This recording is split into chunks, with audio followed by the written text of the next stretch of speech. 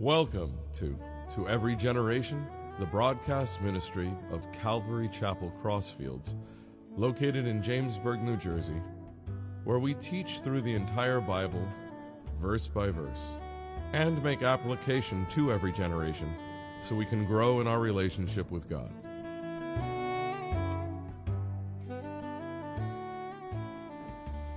This morning we're going to be in Galatians 3, verses 1 through 14. And the last time we were in Galatians, the title of the message was Going Against the Grain. And it was really cool because the Apostle Paul, he gets saved, God does a mighty work, just like with any of us. I mean, Paul was just a man, he was just a human being. God can use any of us if we say we're willing, he'll definitely do it. So the Apostle Paul, he gets saved, he is immersed into the Christian community and finds that there's some hypocrisy in the Christian community.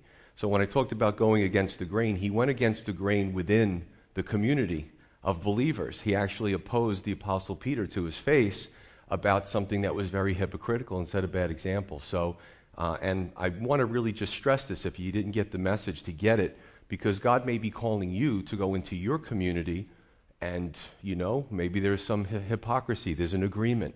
And God is calling on you to stand up and say, you know what, this is wrong. We shouldn't be doing this.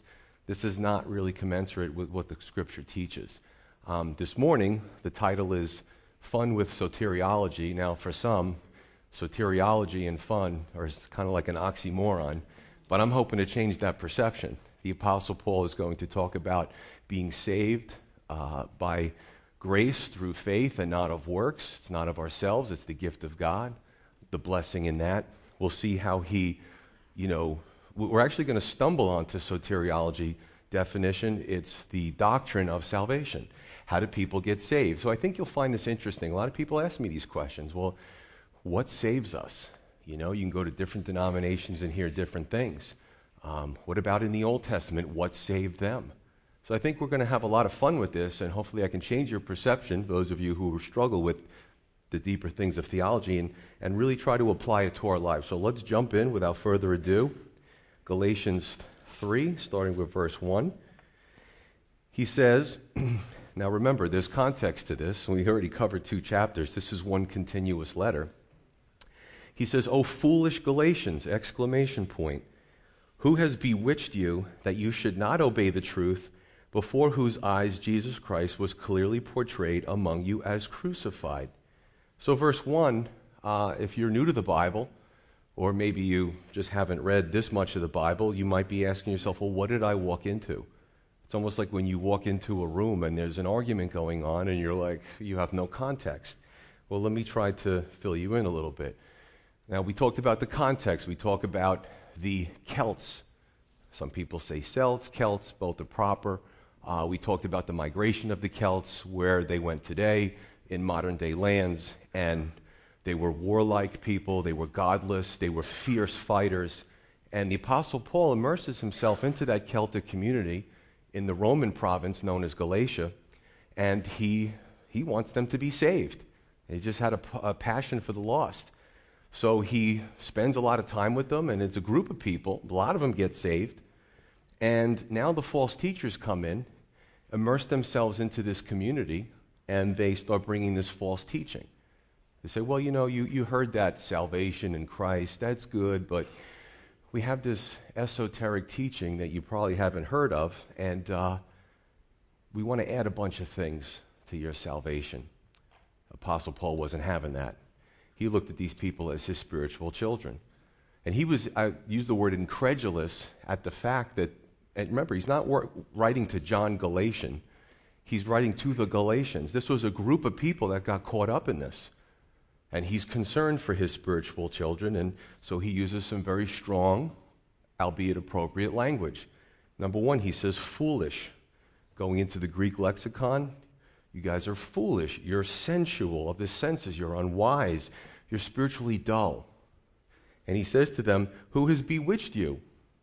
You're fascinated by these things. You're mesmerized. You're enchanted. I look at this and I've coined the term the Christian wanderlust. And I see just like sometimes with Christians, they're never satisfied.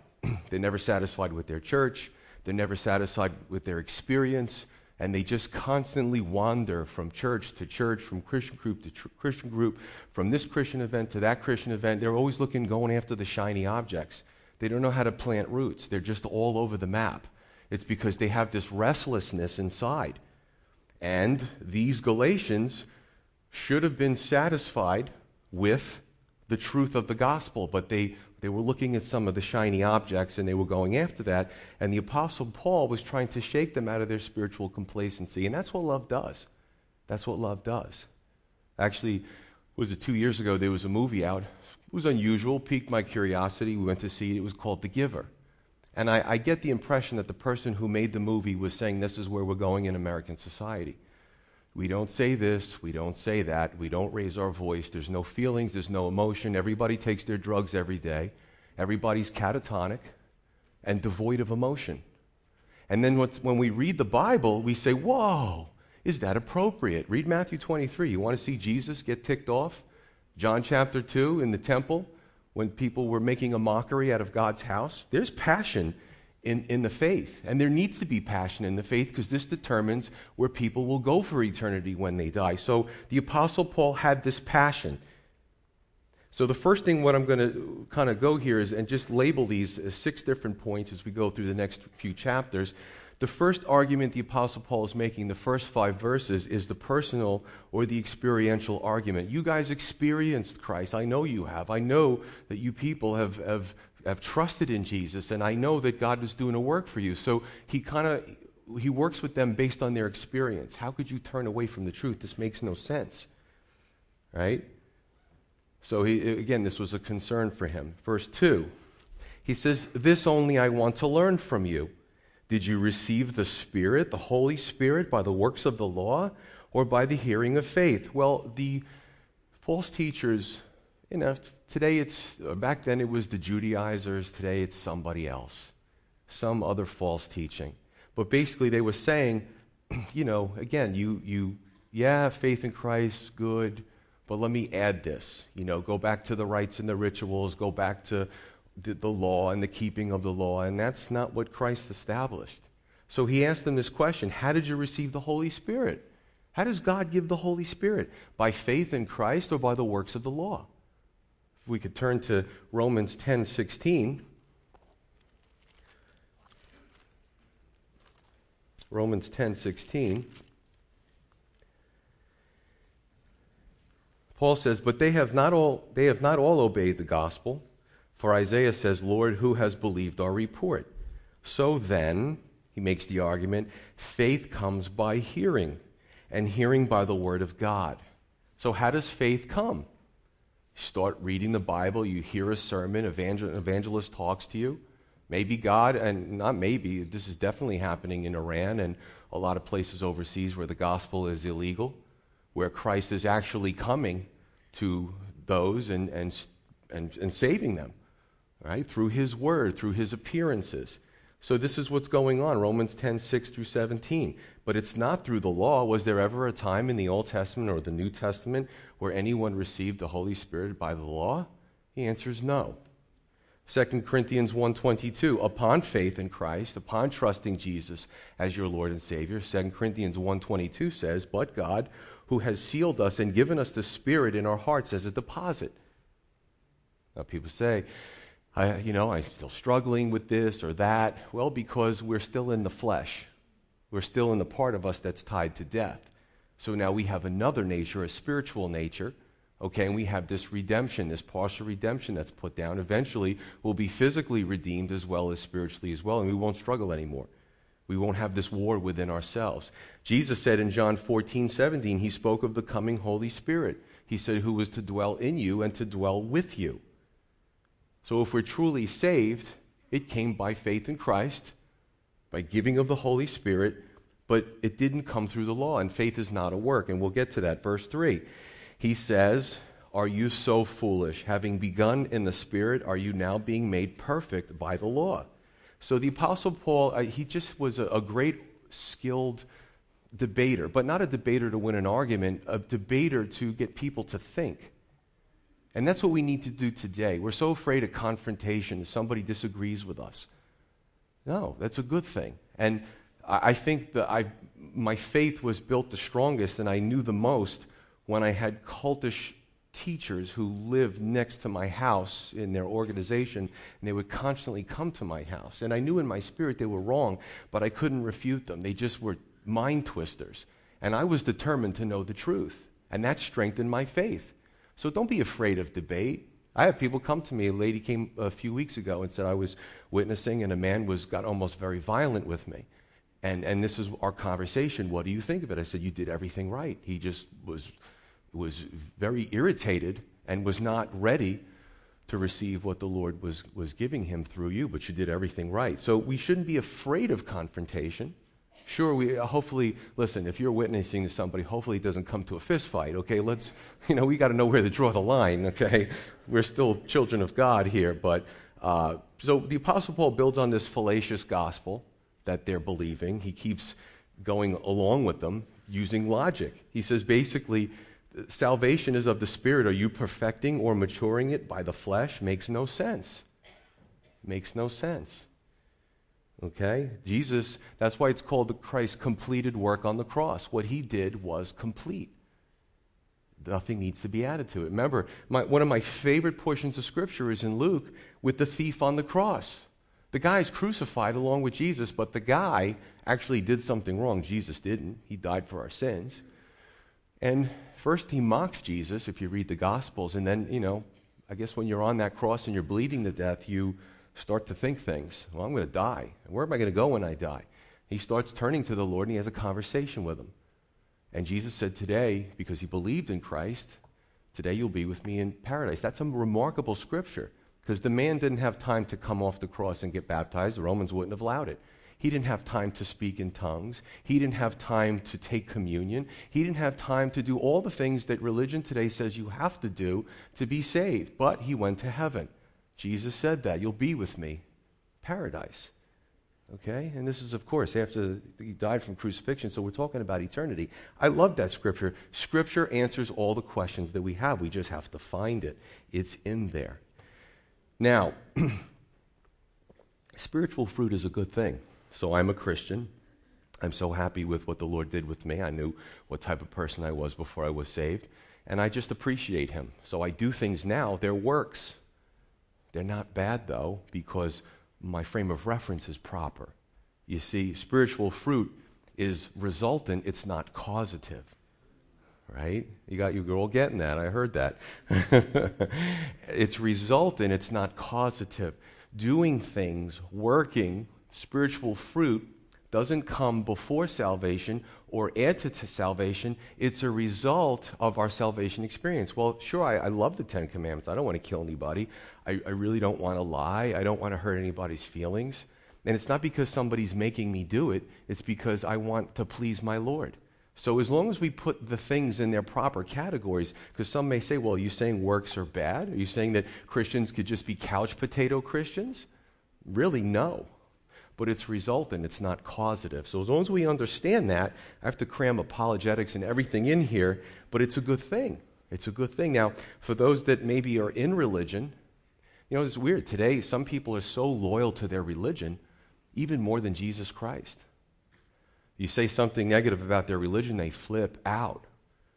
You say something about Jesus, they're like, they're not moved. How weird is that?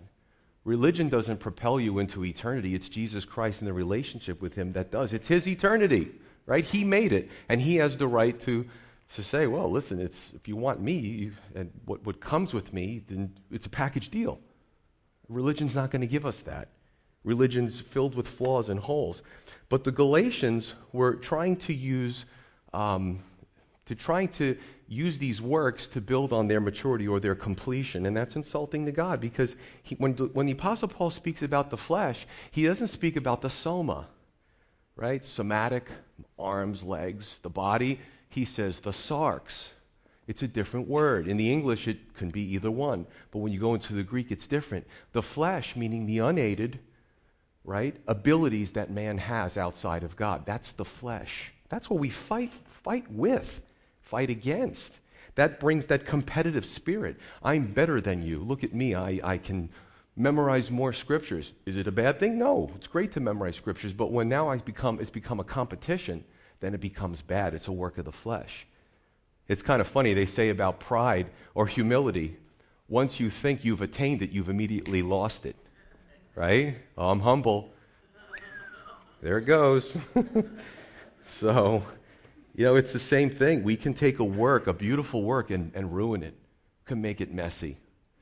Right now, because now I'm better than you. And that's not the way it's supposed to be. The flesh loves religion because you can do more, you can be more, you can act more. And that's not what God wants. See, God came, the Lord Jesus came, the expression, the ground at the cross, at the foot of the cross is all level. That means he's up there and we're all down here and we're equal. Some people don't like that. They want to be better. They want to strive higher than the next person. But God says, you're all my children and I love you equally. Right? We don't always see that in the world with siblings, but certainly in God's economy, that's the case. That's the truth. What's a work today? Again, I listen, some things are just nonsensical rites and rituals that religion make up. I think about the supposedly devout, maybe the monks or different types of cloistered communities that they don't talk and they whip themselves, and it's just weird. It really has no place in Scripture.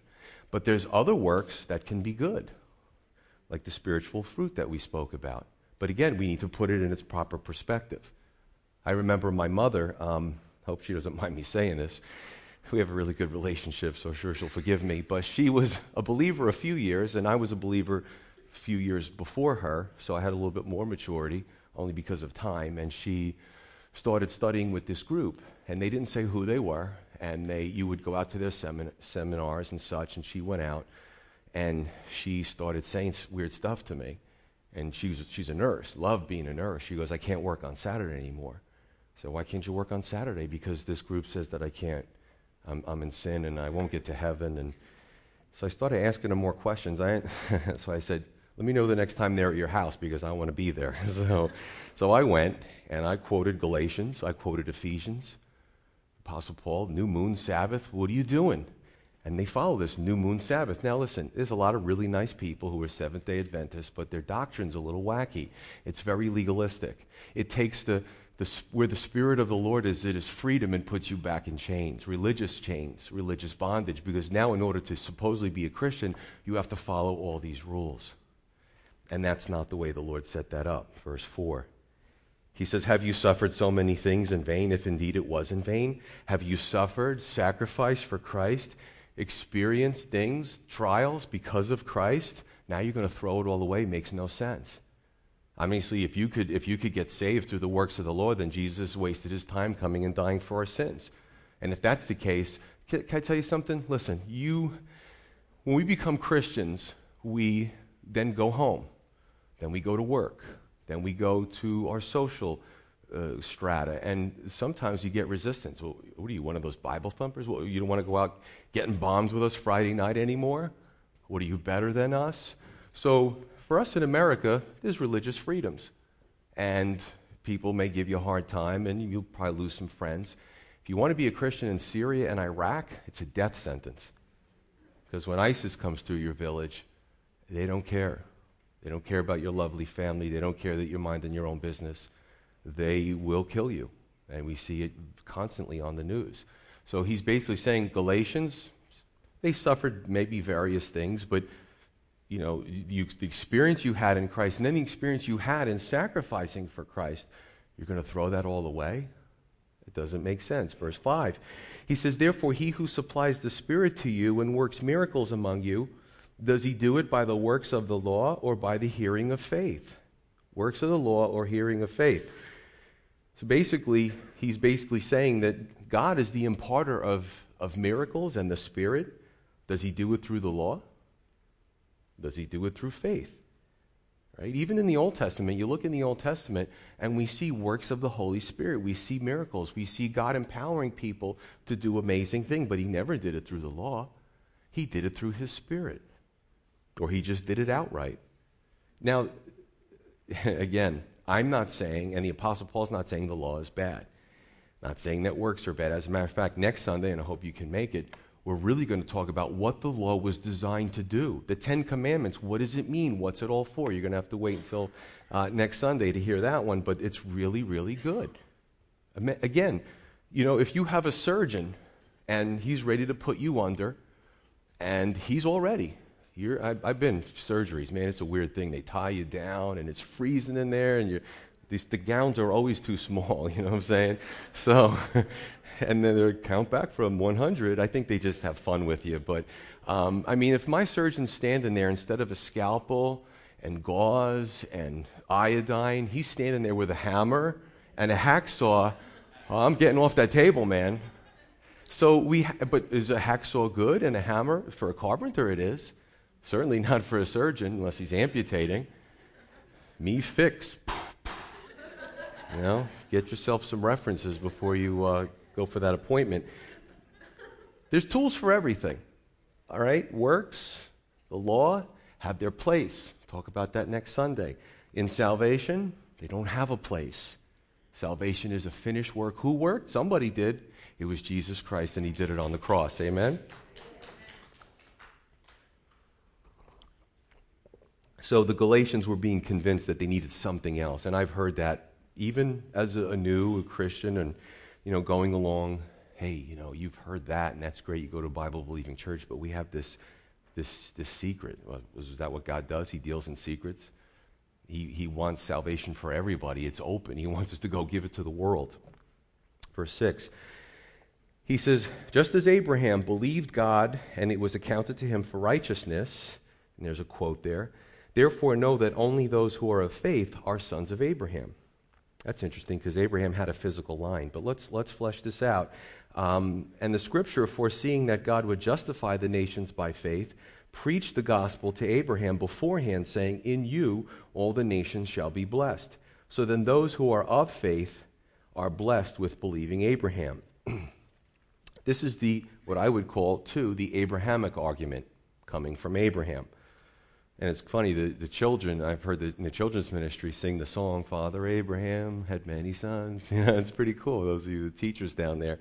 And I am one of them, and so are you. I'm not from Abraham's line. But check this out, the Bible's so awesome. There was a spiritual line. There's a line of faith, right? The Judaizers were relying on their Abrahamic lineage, and some of them were relying heavily on their Mosaic lineage and blotting out the Abrahamic line and the promises through Abraham, and we'll talk about that. I can almost see the Apostle Paul through this argument saying, you want to talk about Abraham? Well, let's go there. It's just our modern vernacular. Verse 6, Abraham believed God, and righteousness was accounted or imputed or credited to him. It's like when you have zero money in your bank and a benefactor just deposits his 10 grand. And you wake up the next morning and you're like, wow, I was dirt poor and now I could do stuff. I can continue on with life. Where'd that money come from? So Abraham believed God, and through that belief, righteousness was placed in his spiritual bank account. Beautiful. We see this in Genesis 15:6. We see this repeated in Romans 4:3, all throughout the Scripture. It's very important. So here we come to the discussion of soteriology, or the doctrine of salvation. How do people get saved? Pastor Joe, I just came into this church for the first time. Bottom line, I want to know, for me, how am I going to heaven? And I'm just curious, how'd they go to heaven back in the Old Testament? And how are they going to go to heaven after me, and such and such. So basically what happens is, and here's the funny thing, because in John 8:56, Jesus tells the religious leaders, now this is anachronistic, this is out of time. Jesus tells the religious leaders, Abraham saw my day and he rejoiced to see it. Now there's a big gap between Jesus and Abraham. And the religious leaders are like, you're not even 40 years old. How did you see Abraham? Well, Abraham saw what Christ did, and when Christ died on the cross, he was able to allow Abraham and the people with him, the Old Testament saints, to get to heaven. So in other words, it's almost like a retroactive work here. And in Luke 16, if you want to check it out, I covered that in great detail. Jesus speaks about the afterlife, and he speaks about the rich man and Lazarus, and the rich man, not because he was rich, but because he was very self-centered. He was not towards God. So Lazarus he's got sores, he's hungry, the dogs are licking his sores. It's a really pitiful sight. Rich man dies, Lazarus dies, and basically they go to different places. The rich man goes into a place of torment. It's hot, he's thirsty, and there's this chasm where they can kind of see each other, and they can talk to each other, but they can't experience the same things.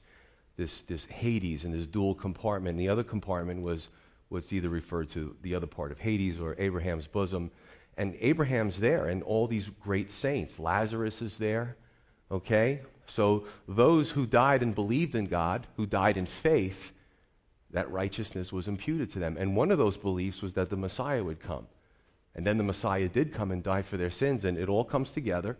And that group, Jesus first descended before he ascended, descended into the lower parts of the earth. He frees those from Hades. So of course Abraham rejoiced, because from his line came the Messiah, fully God, fully man, died for Abraham's sins. When that happened, Abraham and Lazarus and all them were in a good place, but now they go to an even better place where they can be in God's presence forever. So it's crucial. It's crucial. In Genesis 22:18, God says to Abraham, "In your seed all the families of the earth will be blessed." Abraham, because you obeyed my voice. Pretty impressive, isn't it? Now, how do people get saved today? So this is the Old Testament. Then there's Christ. Old Testament saints go to be with heaven. From that point on, Christ, those that believe in him and trust in his sacrifice for sins, they're saved as well. That's how I got saved. That's how many of you get saved. And there's really only one way to get saved, and that's the way. Scripture, 2 Corinthians 5:21, it says, God made him, Jesus, who had no sin, to be sin for us, that in him, in Christ, we might become the righteousness of God. So guess what? Abraham had an imputation, a credit of righteousness to his spiritual account. And in the New Testament, believing in Christ, the imputation of righteousness, justification, is also imputed into our account by believing what Jesus did. What's the common denominator? What's the nexus point? What's the grounding rod? Is righteousness. See, God, I'm good with this. I've read the whole Bible, so I'm convinced. I get it. I dig it. I have no issue with it. God is perfect. God is holy. And, for lack of a better expression, God's not going to allow mankind to mess up his world as we've messed up our world. And we've messed up our world because of sin. So in order to be in the presence of God, you've got to be righteous. You've got to be perfect. That's impossible for a human being. So Jesus came and fixed that problem. Yeah, so it's pretty neat, isn't it? Verse 7, therefore know that only those who are of faith are sons of Abraham. The religious leaders of Jesus' day could trace their line back to important people, Abraham, Moses, different people, and they said, well, that's what we're putting our stock in, and Jesus says, you can't do that. Now remember, in the Old Testament, when the children of Israel left Egypt and were going into the Promised Land, God cursed some of them and struck them down. They died in the desert because of severe rebelliousness and evil. So did they go to heaven? No. But they were from that biological line. Means nothing. And let me just make that comparison today. I grew up in a Christian home, therefore I'm saved. Doesn't hold water. If you're relying on that, you're going to have a real problem. So I'm here to tell you in love, before you die, that you need to trust Christ as your Lord and Savior. It needs to be a personal relationship. I had a pastor mentor, have one, friend of mine, and we were discussing some scripture, and he says, Joe, we're really good, even in Calvary Chapel, of teaching our kids about God, but I think we lack sometimes in teaching them how to love God. That was profound. The devil knows about God. I guarantee he memorizes, knows more scripture than we do because he puts it in our face and twists it. He tried to do that to Jesus when he was on the earth.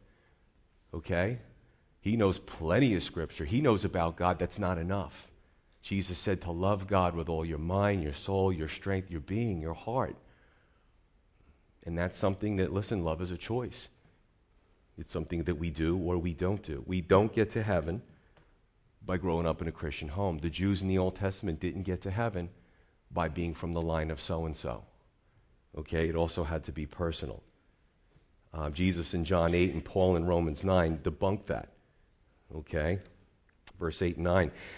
He says, in the scripture, foreseeing that God would justify the nations by faith, preached the gospel to Abraham beforehand, saying, in you all the nations shall be blessed. We see that in Genesis 12:3, and again we see that in Genesis 22:18. Genesis 12, all the families of the earth will be blessed. Genesis 22:18, he goes even deeper. He goes through your seed, through your progeny, through your down the line, and Jesus could trace his lineage back to Abraham and beyond, because we see the genealogies in the Gospels. Pretty impressive stuff. So the promise of the Messiah to the Gentiles. I'll just read it. Genesis 12, 1 through 3. I'll just go with 3. The Lord says to Abraham, I will bless those who bless you. I will curse him who curses you. And in you all the families of the earth shall be blessed. Genesis 22:18. You know, it's amazing. Sometimes I say, yeah, I'd really like the 5-year plan from God. You know, I like to plan. I'm a planner. But then I say to Heather, could you imagine if he told us the road that we were going to take in ministry and being a pastor? I probably would have run. So it's kind of cool that God gives you a little bit at a time. You know, we as human beings can only take so much at a time because we're flesh. What? You're fundamentally change my life and my spare time and where my money goes? Well, so God gives us, even Abraham was a great guy, but he still made mistakes. He gave him a little bit at a time. 22:18, he says, in your seed, all the nations of the earth shall be blessed because you have obeyed my voice. So it's belief and obedience. What good is belief if we don't obey? Yeah, I know the Bible. I don't follow any of it. I just know it. It's not, it's not good. I just want to kind of, let's see, Romans 11 actually speaks about the olive branch, the olive tree of Israel, and then the Gentiles as the wild olive tree being grafted into the original, nation of Israel, the seed of Abraham, etc. Pretty fascinating. One caveat here, and I have to address this from the pulpit. Sometimes it's uncomfortable, but there's just a lot of false teachings. There's a lot of name callings out there. So if you say, well, yeah, I come to a church and we support Israel, what are you, a Zionist? You ever hear that? It's out there. Right away, they want to throw and slap a label on you. Now, as Christians, do we believe that everything that the godless leadership of Israel today does is right? No. Is there a future for Israel? Yes. I'm not going to say, oh yeah, all those leaders of Israel, they're not godly men. A lot of what they do is based on fear. And you can understand that if you were a godless person and you were surrounded by people who wanted to kill you, you'd react out of fear. So in Calvary Chapel, I can speak for myself in this church, we do support Israel. God is not done with that nation. They will come wholesale and believe in the Messiah, and that's going to be an awesome thing if we get to see it. Does it mean that everything they do today, every battle, every skirmish, every rocket is right? The answer is no. I can't put my weight behind that. As much as I can't put my weight behind everything that happens in the United States is right.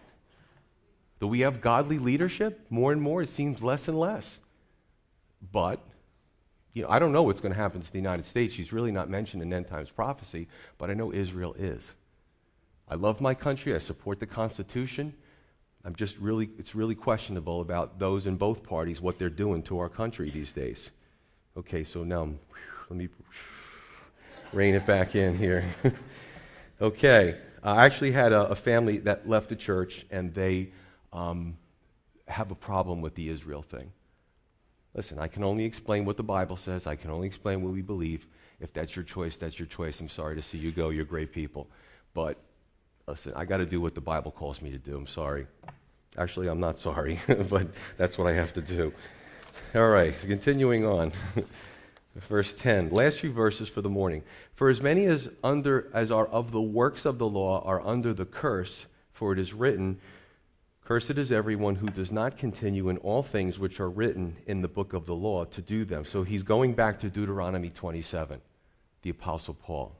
When you see italicized in a study Bible, it means that, and the Apostle Paul does a beautiful job of going back into the Old Testament to make his point. Who is he dealing with? People that are really practically worshiping the law. So he goes back to the law to make his point. Brilliant. Absolutely brilliant. But that no one is justified by the law in the sight of God is evident, for the just shall live by faith. Yet the law is not of faith, but the man who does them shall live by them. Christ has redeemed us from the curse of the law, having become a curse for us, for it is written, cursed is everyone who hangs on a tree, that the blessing of Abraham might come upon the Gentiles in Christ Jesus, that we might receive the promise of the Spirit through faith. Faith. I would almost title this section, Be Careful What You Wish For. As if the Apostle Paul was saying, you really want to be justified by the law? Let's go back to what the law says. Because I don't think you want to be justified by the law. What does it mean? Well, Deuteronomy 27:26 means you must keep every point of the law, otherwise you're cursed.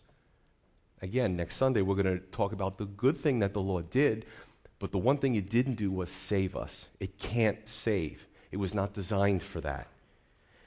Okay, so I've actually asked somebody to help me out, to come out of retirement and do a little demonstration with me. I don't know if you recognize this guy, but he used to work in the entertainment industry. His name is Luigi. If you're under 50, you know who he is. So Luigi played a lot of video games in life and was pretty good at them, and decides to retire. Mario's still doing it, I hear.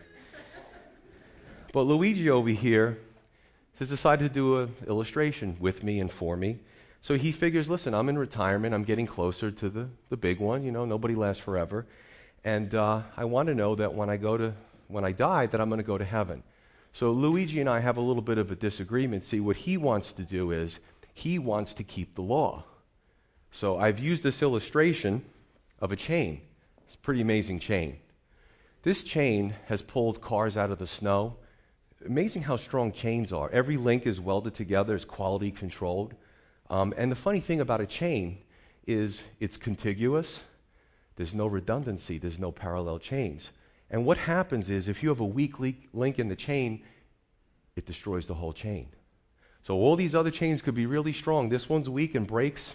Car's still stuck in the snow. Luigi over here, I liken the chain and the links, each link to a piece of the law.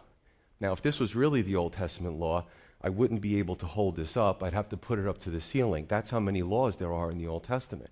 Well over 600 of them. The chain actually might go up, well, twice the size of this building. But Luigi here is determined to keep the law.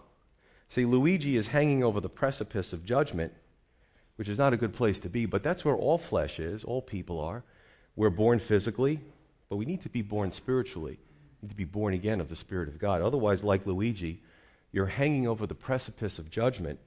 And each chain, Luigi thinks he's going to get up each chain and get to the top and say, okay, God, I'm here. I did it all, and I'm ready to come into your heaven. The only problem is embedded in the law are safeguards against doing this. And one of them is in Deuteronomy, which we already read. So all Luigi has to do is get up to 5 links, 10 links, 20 links, 100 links. When he does not keep one piece of the law, he is done. It's over for Luigi. I submit to you that knowing this, just by chronology's sake and timelines, I was condemned very young. I broke one of those laws many years ago. I wouldn't share my toy with my sister. Maybe I hit my sister as a little kid, and I broke the law a long time ago. So guess what? The law can't bring me to heaven. Right? Pretty interesting stuff. So I don't want to try that for a day. Verse 11. No one is justified by the law in the sight of God is evident, for the just shall live by faith. This was quoted directly. You got to love it when Scripture repeats itself in many places. It's something to pay attention to. Very short verse, the just shall live by faith. This is in Romans 1:17. This is in Habakkuk 2:4. This is in Galatians 3. This actually, Martin Luther was a Catholic monk, saw the excesses of the church, saw all this legalistic stuff being put in. For people didn't know how to get saved. It was like a board game. Do this, don't do that. If you do that, venial, mortal, you've got to go back a few spaces, give money, go forward again, do indulgences. If you're wealthy, you can pay more for your sins, and the church will absolve you of your sins. Go to confession. So this guy was Catholic. I'm just going by what his testimony was, and many like him. And he started the Reformation based on this scripture. He started reading the Bible, and he goes, you mean it's this simple? And I'm being taught all this? And this was the spark that led the Reformation. A lot of people died in the Reformation. But he didn't want to play the board game anymore. He wanted to know how he could be saved. And the Bible told him, the just shall live by their faith. New Testament, Old Testament, to believe is to be imputed and credited righteousness, and then we have a right standing before God. Verse 12. Yet the law is not of faith. They're very different, designed for very different things, but the man who does them shall live by them. The law is not of faith. Law and faith are mutually exclusive. There are two routes a person can go with their spirituality. Number one, they can attempt to keep the law, and if they don't, according to the law, it brings a curse. I don't want to do that. The second way is to live by faith. God honors that, and he blesses the faithful. The just will live by their faith. That brings a blessing. I just want you to know the type of person I am. I'm like electricity, and I'm like water. I like to take the path of least resistance. I'm not going to try door number 1. I'm going for door number 2. It's a lot better deal. Verse 13, Christ has redeemed us from the curse of the law, having become a curse for us, for it is written, cursed is everyone who hangs on a tree. So Deuteronomy 27:26 says, everyone who does not keep every point of the law is cursed. Deuteronomy 21:23 says, anyone hanged on a tree is cursed. So Jesus was doubly cursed. For his fault, his sins? Absolutely not. Daniel 9 tells us that. He was cut off, but not for himself, because of us, because of our sin. So number one, how? He took the place of judgment and substitution because we couldn't keep the law. First, Deuteronomy 27. He could keep the law. He fulfilled the law. 2, Jesus hung on the tree, on that cross, right? You know, you see today, these crosses are so beautiful. They're like polished metal, and they shine. You can see a reflection in them. The crosses used in the Roman Empire were gnarly pieces of tree. And they would crucify one person and take him down. Oh, let's get a nice clean tree for the next guy. No. They put the next guy on there, and dozens of people would be crucified in a week's time, and the tree would be devoid of life, devoid of leaves. The bark would be peeling off of it. People's blood would be splattered on it. Okay? This was reality in Roman crucifixion. So it wasn't pretty. But he died for our sins. Right? He was the Passover lamb. God's judgment passed over him that we could have eternal life. A lot of images here. In essence, I like to say this, we've become identity thieves. Right? You see this a lot? Okay, today, and the cameras catch the person, and that's not Jane. That looks like a dude, you know.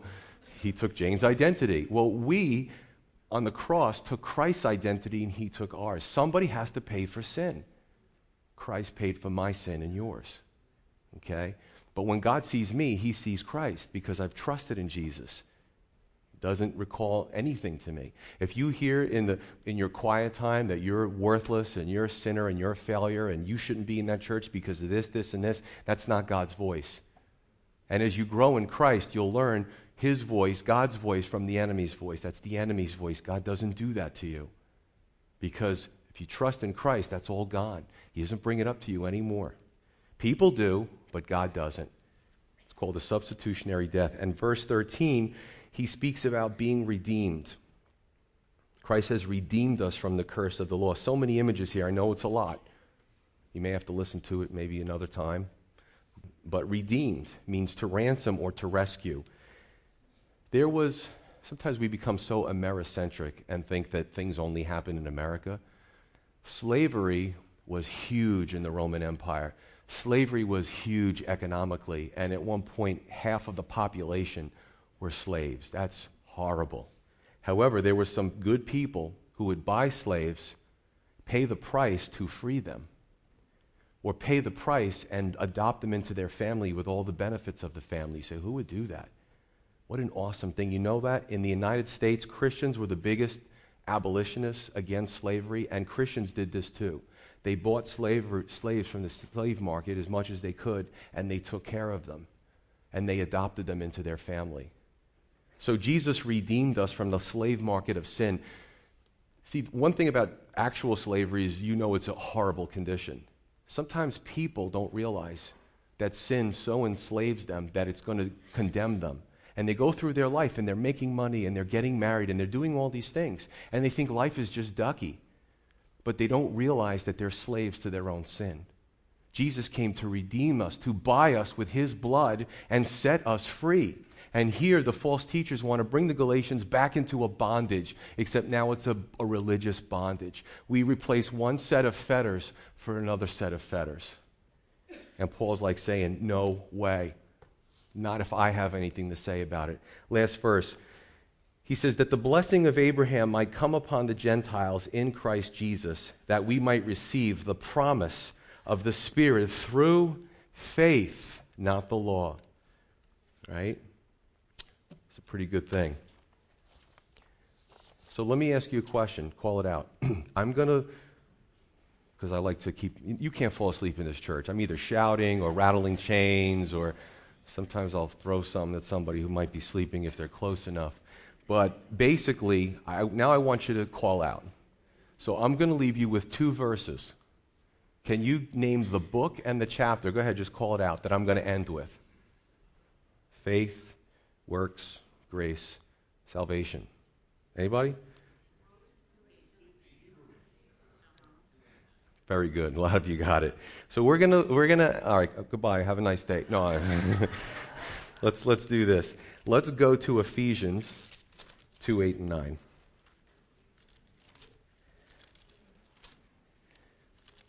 This is 2 verses that pack such a punch. I mean, it's a theology class in itself. The Apostle Paul says, "For by grace," Pastor Sam preached about grace last Sunday. I heard his message. Grace even sounds beautiful, but its effects are even more beautiful. "For by grace you and we have been saved through faith, and not of yourselves. It is the gift of God, not of works, lest anyone should boast." So we're sinners. We're hopeless. We can't. Poor Luigi, he's on the floor there. He can't keep the law. We can't keep the law. Jesus even said, you think you can keep the 10 commandments? Try to do it in your heart. If you think about it, you've broken it. We can't even keep 10 commandments because we're such depraved sinners. However, by grace we have been saved. Christ came and he died for our sins. Didn't ask for anything first. He first put out that olive branch. The grace of God. He pardoned our sins. He redeemed us from the slave market of sin. It was a substitutionary death. You can go use all these big and theological terms, but the bottom line is God loved us so much that he showed us grace. Now, how are we saved? By grace through faith. Well, what's faith? Faith is driving the bus. Faith is driving the grace. It's hey, listen, I like ordering stuff online and FedEx shows up or UPS, and it's so cool getting stuff from like mail order. But this is the best. Faith is the vehicle. So when we believe and trust in Christ and what he did, then that's when the grace is opened up to us. Is faith a work? No. Because it says here, it's not of ourselves. It's not a work. The hyper-Calvinist gets this all messed up. They think faith is a work, so we have to be regenerated first, and they throw the order off to everything. God's grace comes through our faith. Faith is not a work, it's a turning to God. And oftentimes, God woos us and draws us first through his word, evangelists, and other things. Grace, you have been saved through faith, not of yourselves. That's the key. It is the gift of God. Try this sometime. Somebody gives you a really nice gift. Take out $20 and give it to them. See if they don't get insulted. God's gift is priceless. Somebody gave you something from the Louvre, and say, here you go. A priceless painting. Here's $20 for it. That is an insult. The grace of God, salvation, is a gift. He says, not of works, lest anyone should boast. And that's the key. We're all in the same playing field. Right now, I'm elevated from you by about 5 feet. But spiritually, I'm no different than any of you in this room. And that's the beauty of salvation. Works-based religion is I've been there. It's bondage. It's difficult. It's frustrating. It's fear-producing. It's bondage. Right? You see, when I think about a caterpillar and they go through the pupa stage and the chrysalis and this beautiful golden molten hard shell, and eventually they come out as a butterfly, and they're flying all around. I've never met a butterfly that desired to go back to crawling on the floor and dodging people's feet. I've never met a caterpillar. Once they get to perfection, you don't go back. See? Once you're saved by grace through faith, and it's not of yourself, and you can just glory in God's goodness and love, you don't go back to the law. You don't go back to adding to your salvation. Don't let anybody tell you that. I don't care who he or she is. I'll leave you with this, John 3:16. For God so loved the world. What's the motivation? God's love. That he gave his only begotten Son, that whosoever would believe in him would not perish, but have everlasting life. You believe that, you take that to your spiritual bank, and that will pay eternal dividends. Let's pray.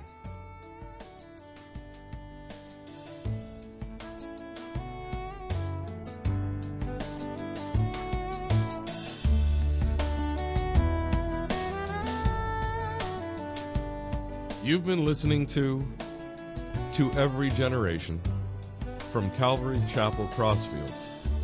We're located at 15 Half Acre Road in Jamesburg, New Jersey. We meet for Bible study Wednesdays at 7:30 p.m. and Sunday service begins at 10:30 a.m. On Sundays, we have children's church for all ages, in addition to infant and nursery care. You can find out more about the ministry here at Calvary Chapel Crossfields by going to cccrossfields.org. Thanks for listening, and may God bless you.